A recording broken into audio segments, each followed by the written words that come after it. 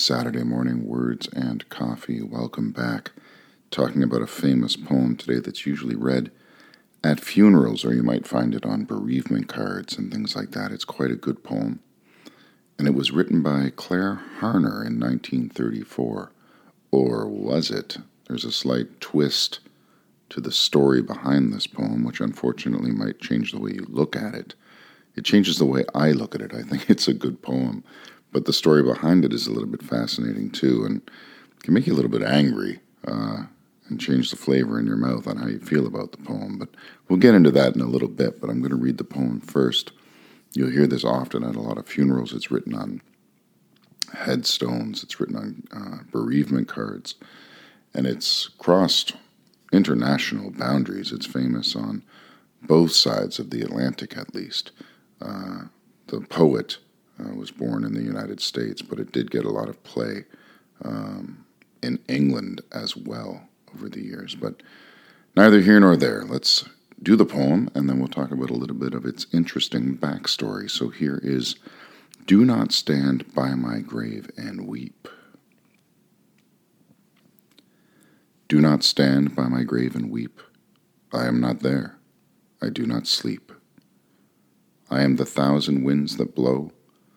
I am the diamond glints in snow. I am the sunlight on ripened grain. I am the gentle autumn rain. As you awake with morning's hush, I am the swift, up-flinging rush of quiet birds in circling flight. I am the day transcending night. Do not stand by my grave and cry. I am not there. I did not die. And that is the beautiful poem Immortality by Clare Harner. I often refer to it as Do Not Stand by My Grave and Weep. And indeed, if you Google this poem or any lines from it, you're going to end up with some version of that. First published in the Gypsy magazine in December 1934, was apparently written by Ms. Harner after her brother died. But down through the years, something interesting happened. It became something of an anonymous poem, and other people were claiming to have written it, probably the most famous being Mary Elizabeth Fry. And to this day, if you look up this poem, you will see her name far, far more than you will see Clare Harner's. And apparently, Ms. Fry would hand out copies of the poem with her name attached to it. And even, I believe, in her obituary, I was reading something to the fact that she said that her authorship of the poem was undisputed. Well, that is not the case. I actually I hate plagiarism.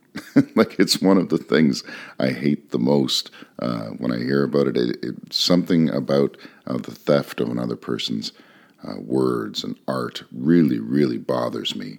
And in this case, it kind of does, but I don't know. Maybe fraudsters out there that claim other people's work, hopefully the truth will out or something. But the poem I just read was Do Not Stand by My Grave and Weep. The one that's more popularly said is the one that Fry handed out, which is Do Not Stand at My Grave and Weep. And there's a couple of other minor changes, but the poem is basically the same. So I like the poem. I think it's a great poem to be read as a eulogy. It certainly has it's the universal things that, when you die, you become, part of the world again. We're all just atoms in this universe, aren't we? And when we pass away, one atom goes this way and one atom goes that way. And it's ashes to ashes, dust to dust. And it's a beautiful poem. And I'm sorry if I shattered any images you had of it, if only because of bringing up the plagiarism angle. But if you do read the poem, perhaps spare a thought for Ms. Harner, who appears on Google page 4 by the time you Google this poem, and maybe read her version once in a while. It's Do not stand by my grave and weep. I am not there. I do not sleep. A beautiful poem. And that's Saturday morning words and coffee. I hope you are enjoying your day, and we will see you next time. Bye-bye.